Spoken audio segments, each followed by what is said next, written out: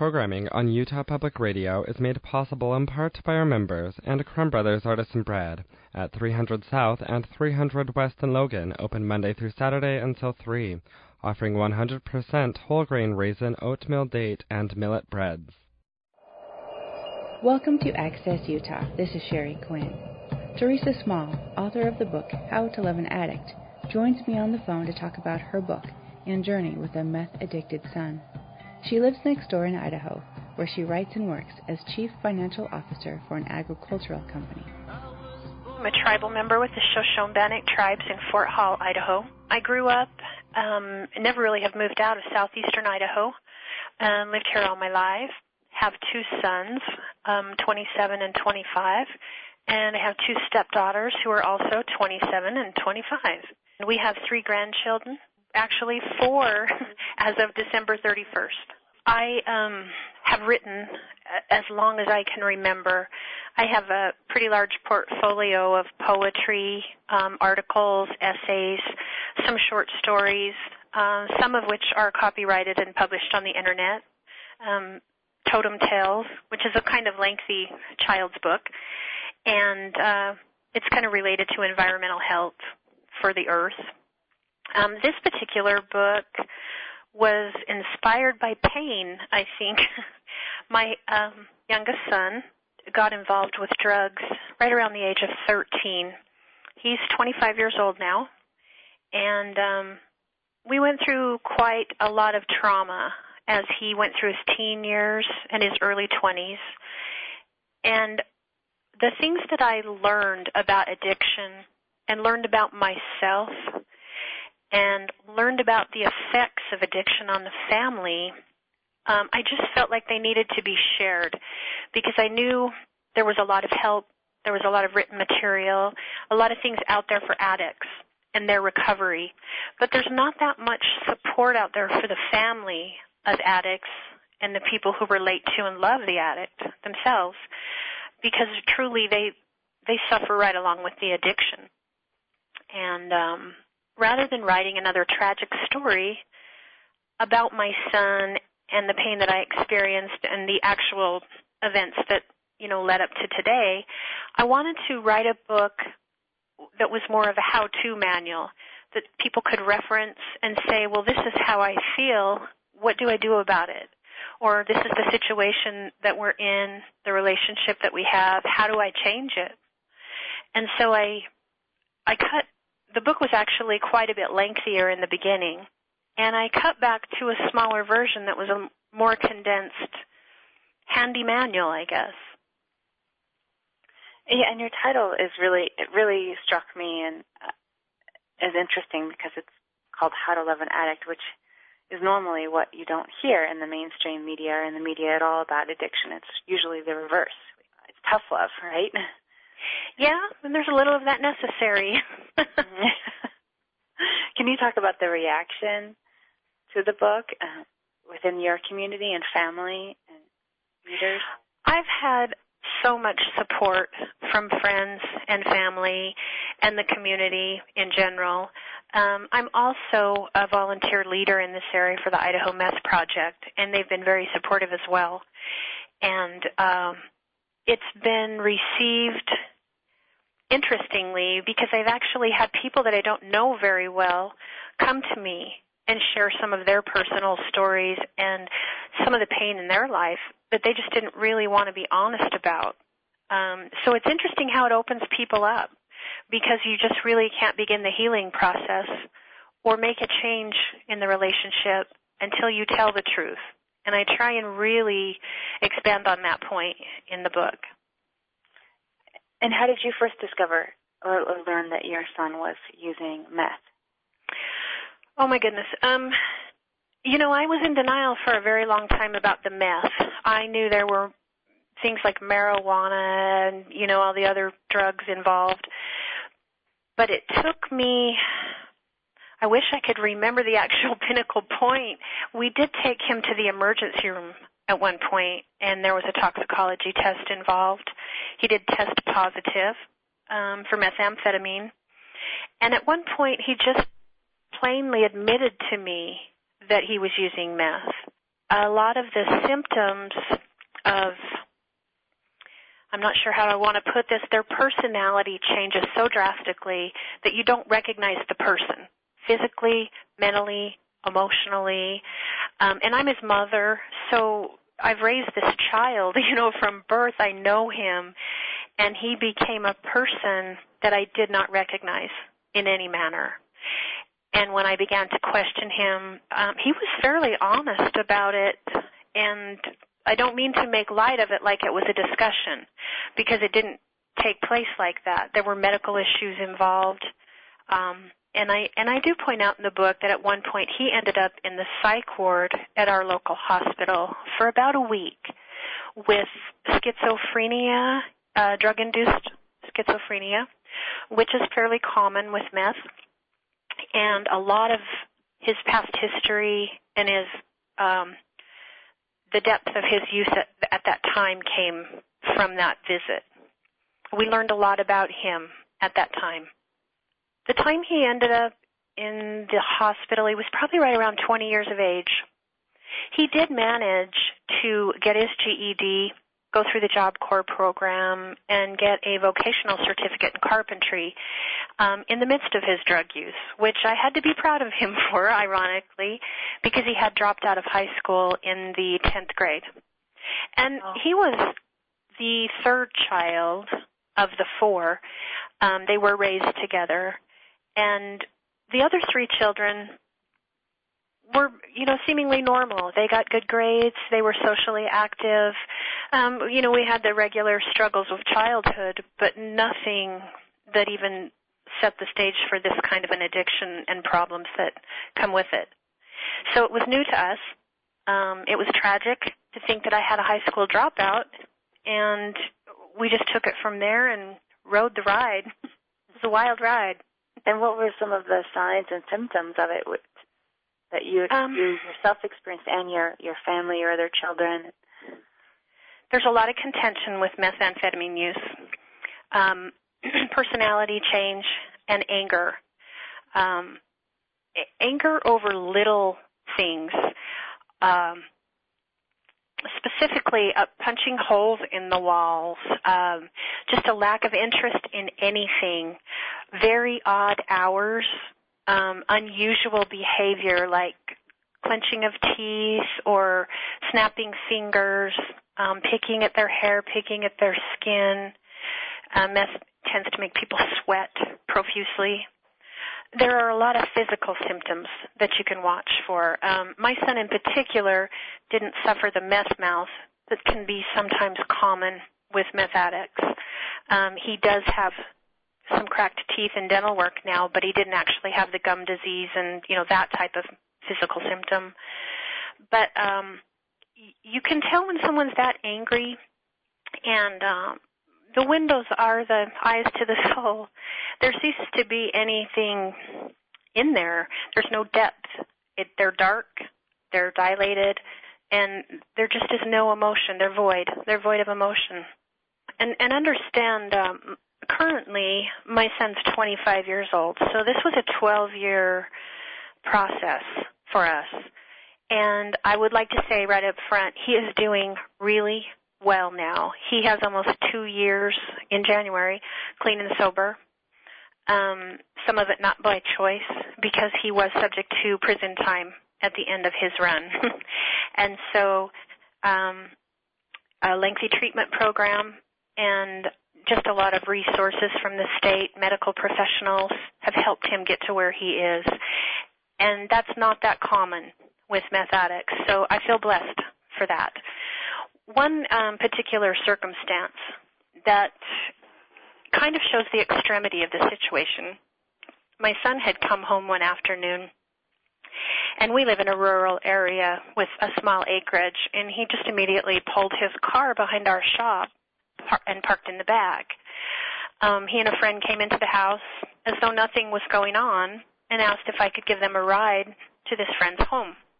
So I said, sure, let me finish what I'm doing here in the kitchen and I'll give you a ride. So we jumped in my car and backed out of the driveway, and no sooner did I get out of my driveway, I was immediately surrounded by about 8 vehicles. There were local city police, county sheriff, and U.S. Marshals in unmarked vehicles. They came up to me with loaded guns, asked me to exit the car. Two of them took me by either arm, and they took the boys out of the car. I shouldn't say boys, they're young men. Put them in the prone position in the street right in front of our home. There was no warrant for my son at the time, but his friend had a felony warrant, and they took both of the boys in and escorted me back to my front porch where my husband was waiting. And I don't know if you've ever had a loaded gun pointed at you, but I have grown up in what seems to be a typical American suburbia childhood situation. That type of thing is what I see on TV. It's not the reality of my life. And that day, because of my son's addiction, it became the reality of my life. I had no idea what these people were doing. I had no idea why they were there. It was terrifying. And that was the day, the point and the time that I knew that I had to change the relationship that I had with my son in order to keep myself safe, and, the other members of my family that frequent my home. What were some of the changes that you made in your relationship with your son at that point? One of the primary changes that I made was to change the way that I communicated with him. I had, to that point, tried to convince him, tried to talk to him as a mother would to a son, about the right and wrong and these kinds of normal type issues. And it was then that I began to realize that addicts, they process and they live in two states of mind. One of them is under the influence, and one of them is seeking the influence. So they're either using or they're obsessing. And when a person's not in their right mind, it's really difficult to try and convince them that they need to be well, or try and convince them that they're ruining your life and theirs. And I realized that was so simple and yet so deep, because I was literally trying to speak to someone and deal with someone who was not in their right mind. This person had changed into someone that I did not know. Criminal behavior, physical and emotional, symptoms just oozing out of him at every point. And I knew that just had to become someone that I would treat without the emotional contact of a mother and a son. I had to put my toe line in the sand. And so at that point, did you start to treat it like a disease? And I absolutely started to treat it like a disease for him and for myself, because I started at that point to see the enablement that I had provided to him. I had provided him a home and a safe place and, all of the comforts of home. And I knew at that point that he was using that as an umbrella. Right. And so then there was some tough love that you had Absolutely. to enact. And did you kick him out at that? There was really no kicking out at that point, because he would live with friends, go from friends to friends. And he would just come in at odd hours, in and out. We did take the key away from him, explain to him that this was my life.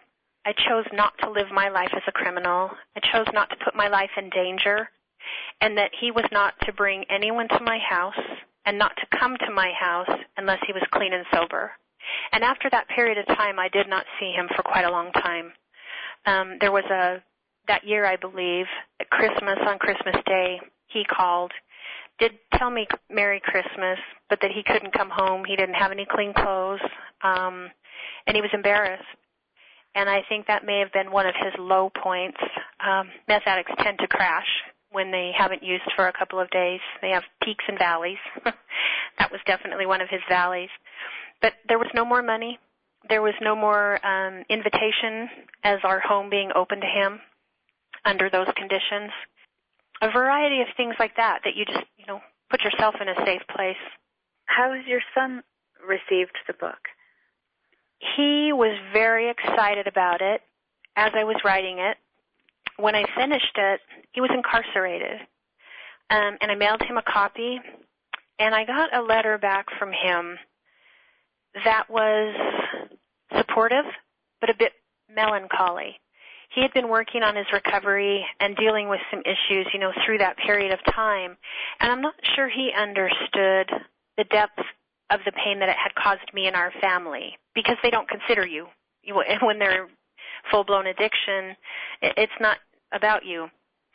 And after about 3 or 4 months, he had actually written me another letter and told me that he had passed the book on to some of his counselors, and that his counselors had read it and were applying, some of the things, talking back to him, having them speaking back to them, kind of using it, in a ping-pong game there as part of his recovery.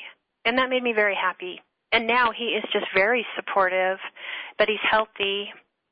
When he was arrested, I believe it was in December or January 2009, right around there, he weighed 120 pounds, and he's 6'4", wow.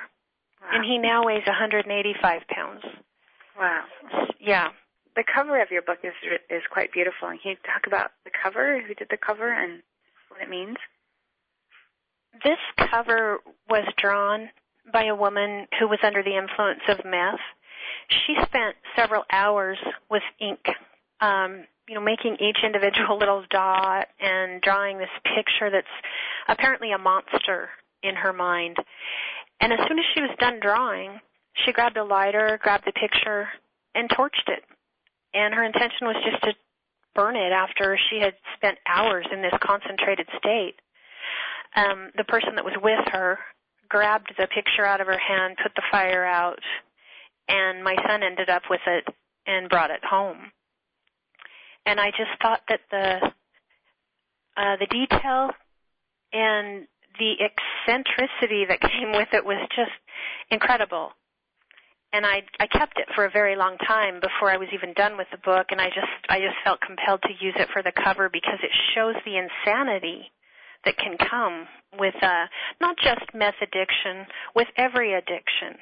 Meth is just such an extremely addictive substance, and the chemical properties of it just make it horrendous. But all addiction creates that insanity in perfectly normal people. Did you ever think or expect that you would become such an expert on addiction? No. And I thank God every day that writing was my hobby, because that's how I deal with things. And those who are writers understand that. Even people who don't care to write, as a hobby or as a profession, keeping a journal can be healthy. And when you have that vision to look at, to go back and get some historical data, and to maybe replay your emotions as they were in that moment, it really does cause personal growth. And it can really show you the difference between then and now, and how you were able to cope with it then versus how you cope with it now. So for me, writing about it wasn't an option.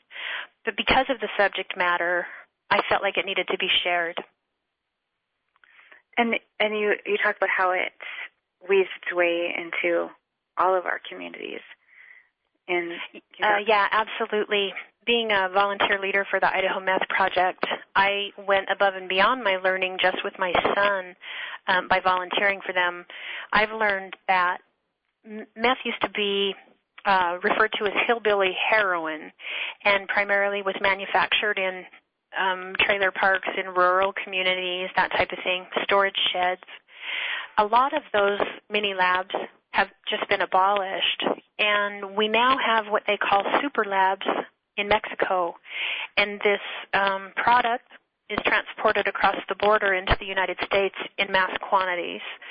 Meth is also easily made now in plastic, like 1 liter 7-Up soda pop bottles, and I don't know how you make it, but the chemicals that go into it, they put in the bottle, they shake it, and it makes meth. So that's a problem with truck drivers and mobile-type inner-city labs.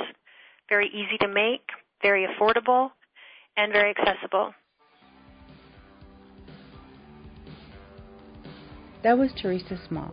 For more information about the book, go online at howtoloveanaddict.com. Sherry Quinn for Access Utah. And if there's one message that anyone gets out of this book, it is that in order to love an addict, you must love yourself first.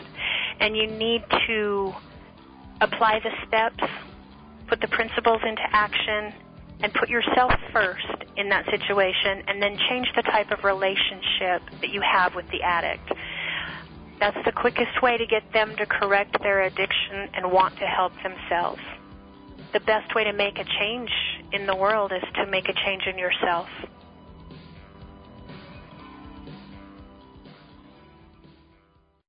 Last week on Car Talk, we demonstrated our usual sensitivity to callers with serious car problems. Saw white smoke, but I didn't really know how to diagnose what was going on. You can hang up right now. Do you still have the keys? Of course I still have the keys. Throw them away. Right. Throw them down the nearest sewer. Don't miss the fun this week. Join us for Car Talk. Tune in tomorrow morning, Saturdays at 10 o'clock. Programming on Utah Public Radio is made possible in part by our members and the College of Science at Utah State University, where students step beyond the classroom, participating in advanced research in the lab, field, and outer space. When students and faculty learn together, discovery follows. Information at usu.edu/science. Welcome to Science Questions. This is Sherry Quinn. I am Susie Montgomery. Worms are persistent creatures in our lives. Stories of them abound throughout human history. They represent health and decay, fear and fortune, death and life.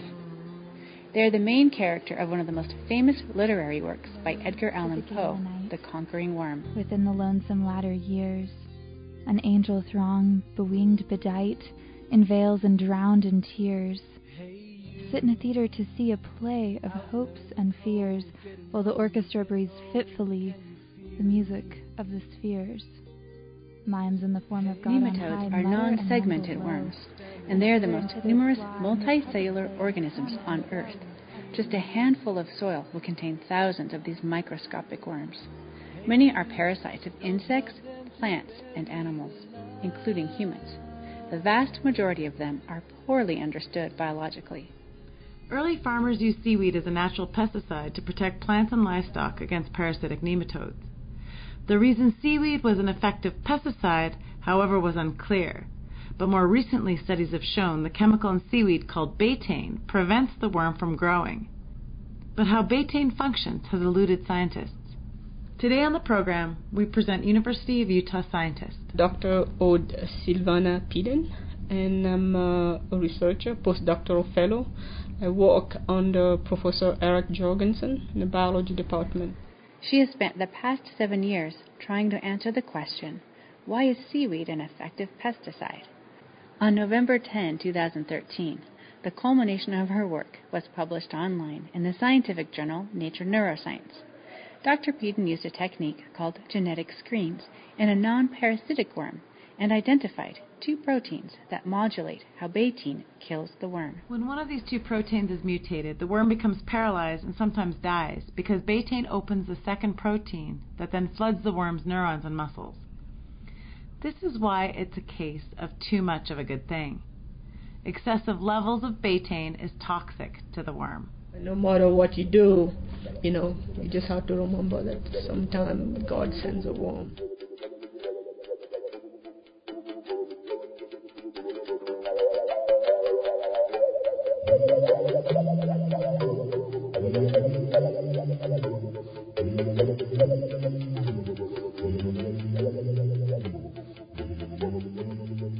Aude was born and raised in the African nation Gabon. There, along with her family and the rest of her village, she was plagued by parasitic nematodes. They can cause substantial suffering, particularly in children who suffer tummy aches when infested. The World Health Organization estimates 2.9 billion people are infected with nematodes. They also have a significant financial impact on agriculture worldwide and exacerbate the global food shortage. Parasitic nematodes are not just a problem for Africans. right? It is a big parasitic nematode causes. There's like a major economic burden all over the world, right? So mostly southern states have to go through because people lose this livestock, and then they lose their plants. Like I say, it's not just people and animals.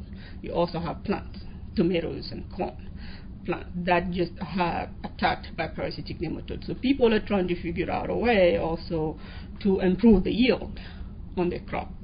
And so when you have worm killing all your plants all the time, as a farmer, it is frustrating. So you want to make sure that you have better drugs to be able to control these parasitic nematodes. Currently, available methods for controlling parasitic nematode infections are mainly based on chemical treatments and thelminetics. However, the use of drugs has not been entirely effective and poses the risk of residue problems in meat, milk, and environment. And then another major problem with parasitic nematode is that there's a big problem with drug resistance, right? Those are irreversible. Once resistance happens, they're just going to keep multiplying. The worm multiplies a lot. So once resistance happens in one gene, this thing multiplies. The worm that we work with, one worm can give you 300 progenies. Wow. So, is there a drug that's working right now? So the drug that they're using, the last set, major group of drugs that they used was, they called it ivermectin. And that drug came out in the 1980s. So until the new Novartis class of drugs, which happened, they released in 2009, there was really nothing else. So, and then there was starting to be issues with ivermectin resistance, and there are many drugs in the market, but the issue is that they're resistant to this drug, and then you want to find new drugs so that you can control those that are now resistant. Pharmaceuticals started making drugs to combat parasitic nematode infections in the 1960s and 70s.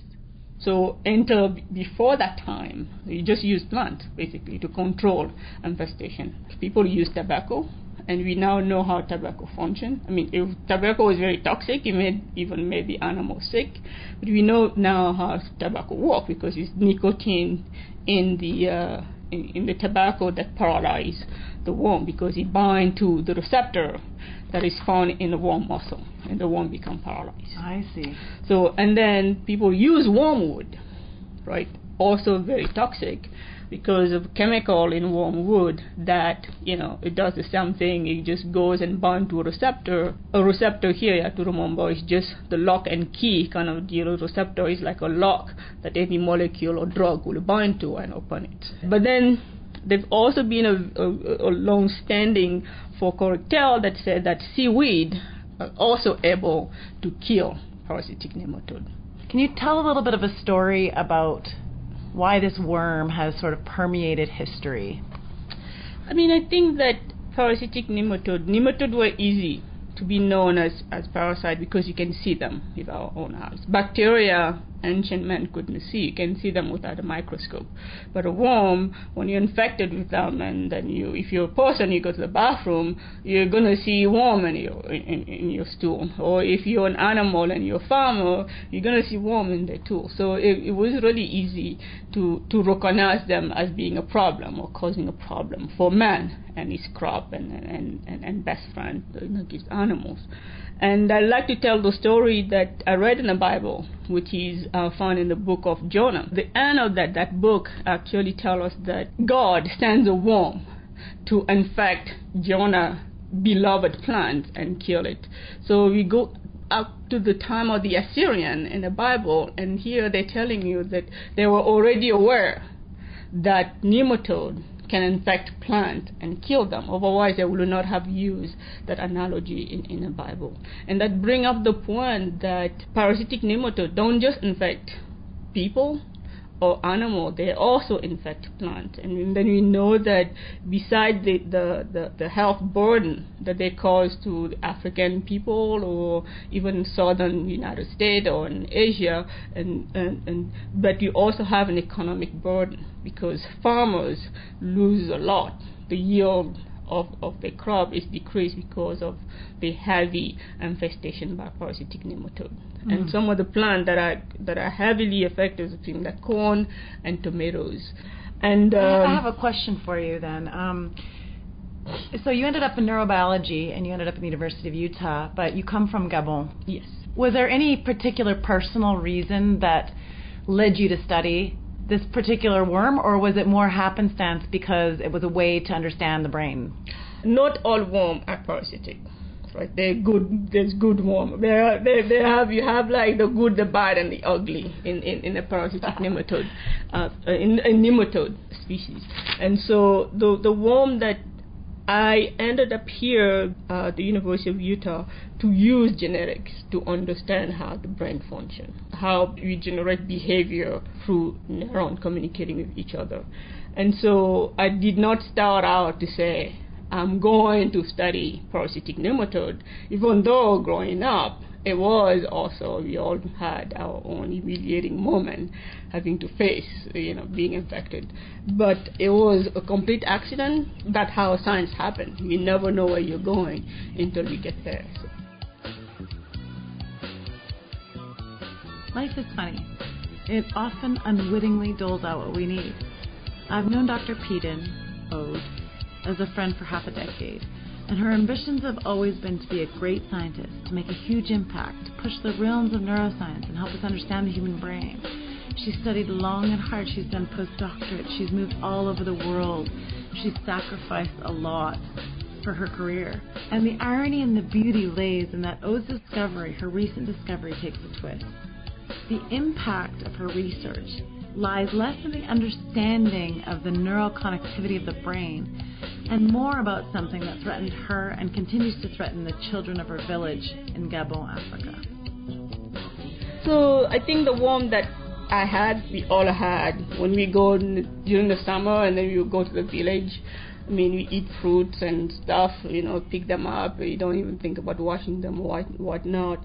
But so somehow you get infected, right? But my grandmother always had drugs, so it's not like you were not, completely like paralyzed and then like couldn't function. My aunt, who recounted her story again after I discovered the receptor, tell me that when she was about 5 or so, she basically had her first encounter with a paralyzed worm stuck in her butt as she was trying to go to the bathroom.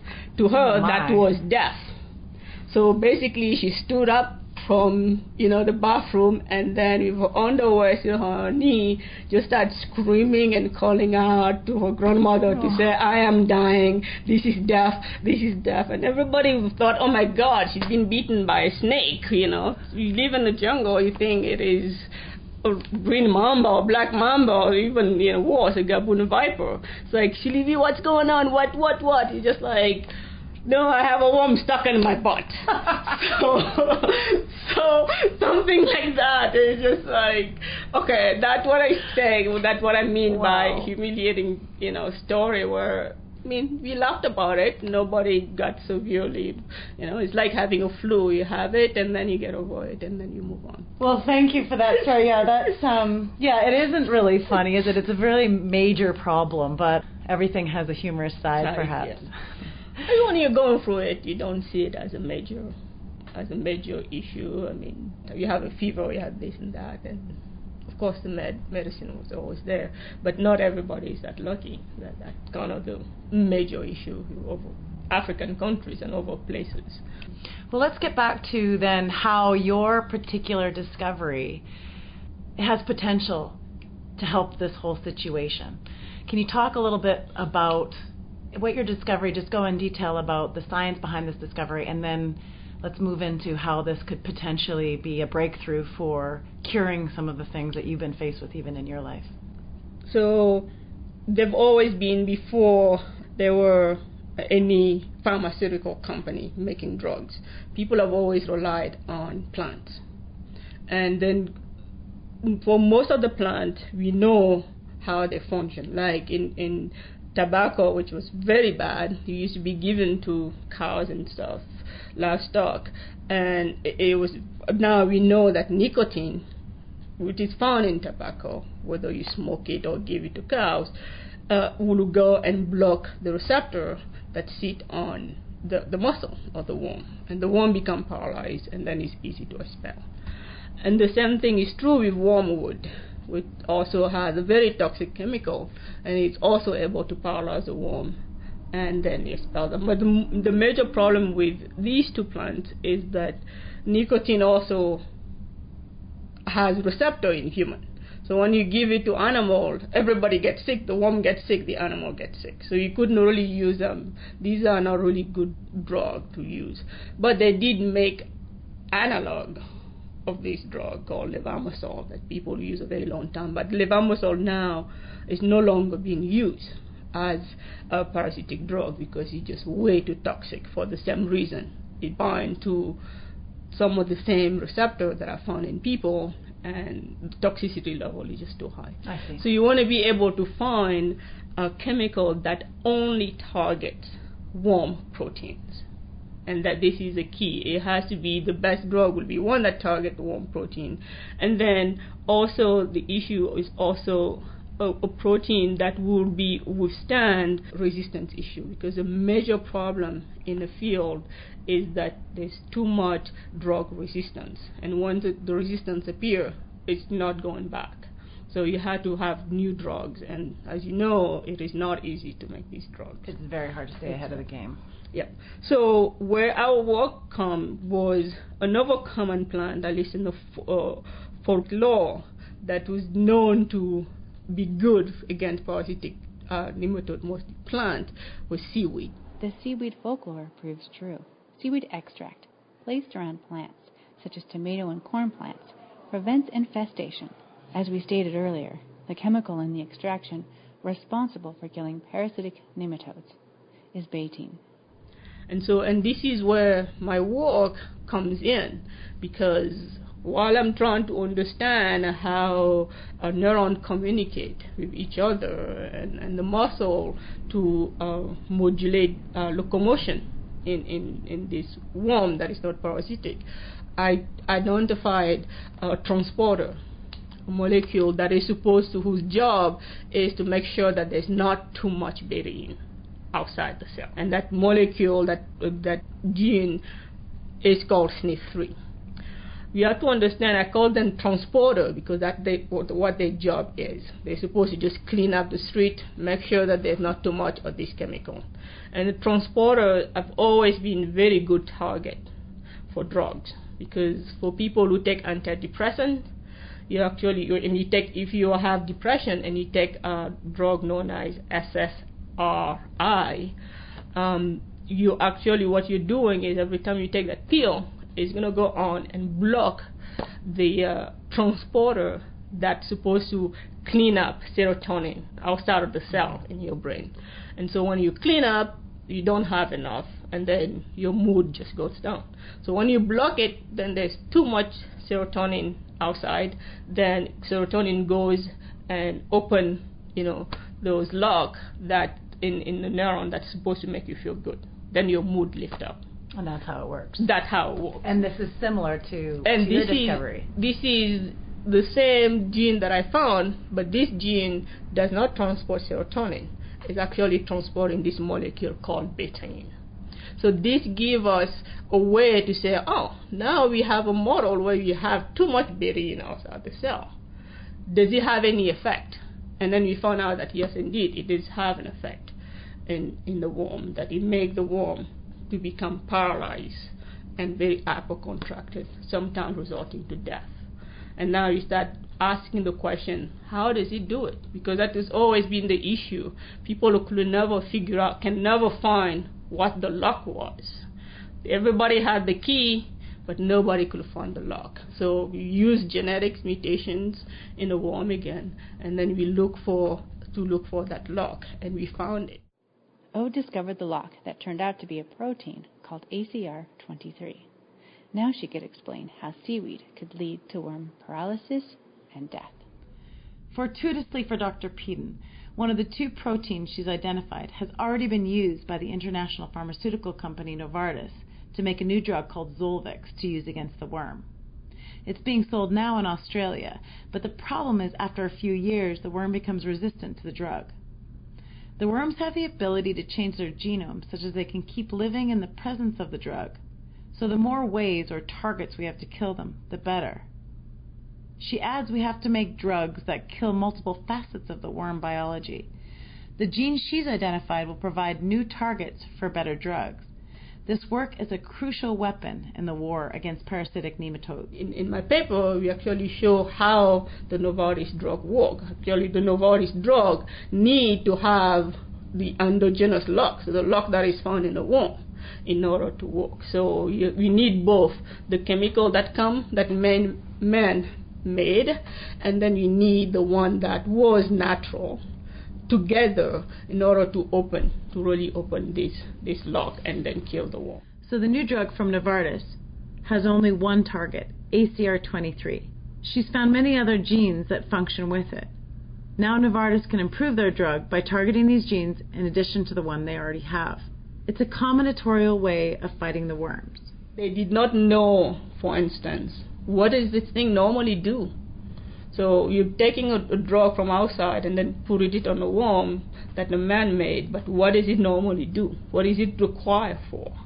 And this is a question that I'm still addressing in a drug concern lab, because now that we know that, okay, we had this molecule, and now you can show that, oh, it's actually responding, it's there to respond to this chemical called beryllium. But if you put too much of it, it kills the worm. So you have to be very careful about how much of it you have around. That kind of idea here. However, the point is to kill the worm, yes? Yes, the point is to kill the worm. And they have to understand that most drugs that kill worm act the same way. They just flood. They flood the system, and then they also have tendency to just go for open things that are normally present in the worm. So it's never, they find a specific pathway and then they target that pathway. So that's fascinating. And how excited are you about this discovery and about what it means for your career and even possibly for a cure for something that's been affecting people and animals and, you say, plants for the entire existence of life? I'm very excited. As I tell at the beginning, I tell the story of God sending the worm to punish Jonah, and I like to think that beryllium and this whole story is basically the worm that God sent me to maybe teach me a lesson, because when you're a scientist, you think that you want to solve big questions, right? How does the brain works and how things, and then one day you find out that, you know, what you're working for is actually an issue that deals with parasitic nematode. At first, you refuse, right? You want it to be a very big story. You want it to be about the brain, about something sophisticated. But then, the facts are the facts. I mean, I left home about almost 20 years ago now to come and study in the United States, right? Hoping to be, I don't know, something much bigger, right? Big scientist. But I'm happy. I always tell people, since my doctorate is in pharmacology, I used to tell my grandfather, no, I'm trying to understand how drug works. But, you know, and everybody who's a scientist who knows how this thing, you know, work is like you do a lot, but you don't really get that close to a drug or how a drug works. But I think that with this research, this genetics, I can actually say, oh, I did actually do that, right? Because now we can figure out a better way through new target, both the SNP3 gene that I have, Novartis didn't have them, for instance. So now they can make drug that targets SNP3 and the receptor. Then you have two things, right? You can block the transporter, you flood the system naturally, and then you can have the monopentyl drug that allow the lock to be easily open, and together, if you make such a drug, then you can kill the worm much faster, and then you're probably going to prevent a resistance maybe much faster, because right now just having one gene, it's easy to mutate, and then go back to the same old issue of resistance. But by having all of these other genes, and most of which I have not talk about or characterize, because I have many genes mutation, then we know that you have a lot more that the drug companies or whoever is interested in finding the drug can work with to make better drugs. So you mentioned you spoke with your aunt in Gabon when you made this discovery, and was there a reaction by them to what this could mean in the village? No, I mean, it was more of everybody reminiscing on when they were children and then be infected, because most of the time you just get infected as kids. Never. It's kind of very rare to have adult, at least from my personal experience, to have adult do this. So it was mostly reminiscent, right? People just say, oh yeah, I remember being infected by worms, and then you just laugh about it. So it's not, they don't talk about, oh yeah, this is, I mean, conversation don't go to that level of daydreaming about major discoveries, and it's just, oh yeah, that's nice, yeah. Like I said, nobody has a good memory of parasitic nematodes, so you just laugh at it and then looking back kind of deal. Oh, with a little more research, maybe you'll get rid of those memories altogether in the next generation, eh? Yeah, hopefully.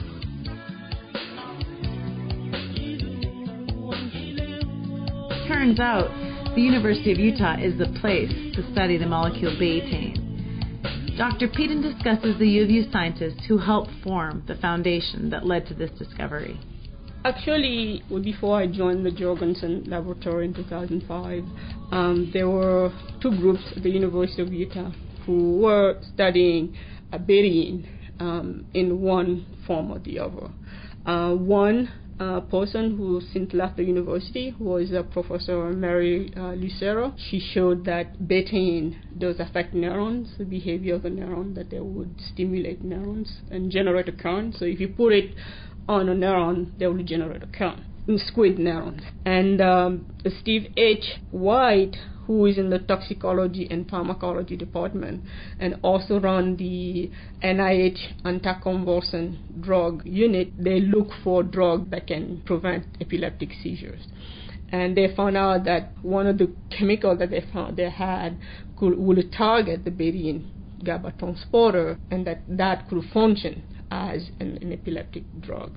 But they still had to figure out exactly how this molecule functions. So at least those things that made me push my study further, because I knew that you already have two groups here at the University of Utah who looked at this molecule, so there must be something big about it. And so it seems like, well, if you want to talk about betaine signaling, this is indeed the place. What is your personal relationship to worms? Do you ever have a relationship with a worm? Can you have a relationship with a worm when you're working with worms? I know you once said you're frightened by worms even. Yes, I am very afraid. I'm very afraid of worms. Actually, growing up, my grandmother always called me Ayama, which means the idiot, because every time I saw a worm, I screamed. And for her, she never really understood why somebody who grew up in the forest would be afraid of any insect or worm, as I was. And the reason is that once you've been infected with parasitic nematode, you're afraid of what that is. But then, when I was in graduate school, we met this lady who was doing very cool science, very cool genetics, and she was using a lot of worm as a model organism to really understand, address big question. And I found that was very, very cool, and I really wanted to do that, be able to do genetics in the worm. So after I got my doctoral degree in molecular pharmacology from the University of Wisconsin-Madison, I decided to move to switch and work to do genetics in the worm. And of course, along the line, overcome my fear, and I've come a long way. I still wear gloves in the garden so that I don't accidentally touch a worm, but those are not parasitic worm, and they don't really belong to the same species as parasitic worm, but a worm is a worm. And now, since I made the discovery, figured out how some of these nematocide work, I have more respect for the worm. I will actually take the time to stop and then rescue a worm from a flood, mostly in the spring when it's raining and stuff. I'm still afraid of them. I should get a stick to move them out of the water. I'm not touching them with my hand. But that's kind of my love and hate relationship with the worm outside of science. Why is a worm such a good subject to try to understand the human brain? I think it is the people Nietzsche said, you may have evolved from worm to man, but much within you is still worm. And that is true because a lot of the genes that are found in worms are also found in humans, right? But they probably do the same thing. Maybe you have little changes then and there, but all of these genes are there. And they might be being in the wrong place. Like I explained that the lady that I'd met who was doing cool science with the worm, she was actually studying one behavior, male mating behavior in the worm in C. elegans, which is the worm that we use as a model system. But then it turned out that the genes she was studying in the worm were actually involved. When they mutated, they caused kidney disease in human. That goes to tell you that yes, you can use a worm to understand the nervous system.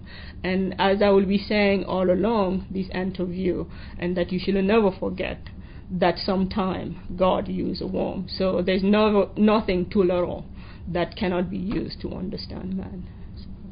Thank you, Dr. Peden, very much. We look forward to following Dr. Ode Peden's work and congratulate her on revealing our secret weapon against the attack of the parasitic nematode. Thank you for listening. Special thanks to Susie Montgomery for conducting this interview.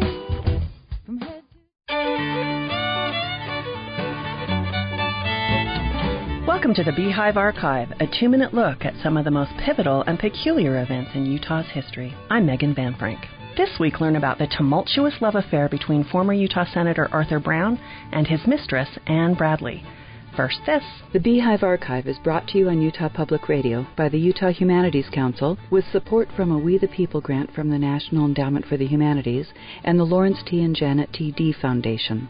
In the 21st century, we consider political scandals and courtroom drama to be characteristic of modern times. But 100 years ago, things weren't all that different. In December 1906, Utah woman Ann Bradley sat alone in a Washington, D.C. jail cell.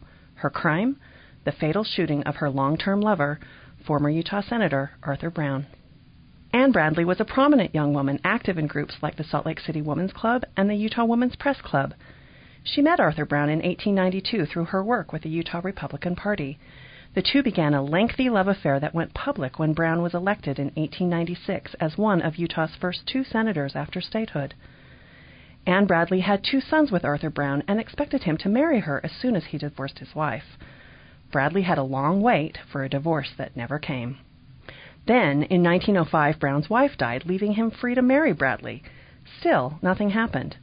Repeated delays prompted Bradley to follow Arthur Brown to Washington, D.C. in 1906, where she found evidence that Brown was having another affair with Annie Adams, mother of famous Utah actress Maude Adams. Bradley confronted Brown in his hotel room and, in a fit of rage, shot him point blank. Brown was taken to the hospital where he later died. Salt Lakers were shocked but not surprised by Bradley's crime of passion. At her murder trial, Bradley pleaded emotional insanity, and public sympathy swayed in her favor when it was discovered that Brown had written Bradley and their 2 sons out of his will.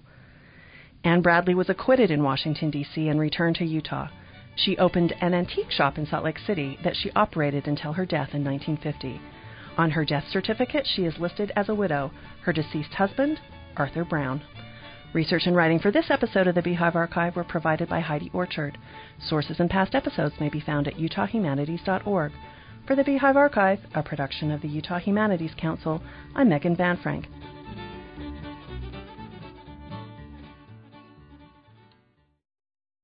This is Utah Public Radio, KUSR HD1 89.5 Logan, KUSK HD1 88.5 Vernal, KUSL HD1 89.3 Richfield, KUST HD1 88.7 Moab, KCEU 89.7 Price, and KUSU FM HD1 91.5 Logan.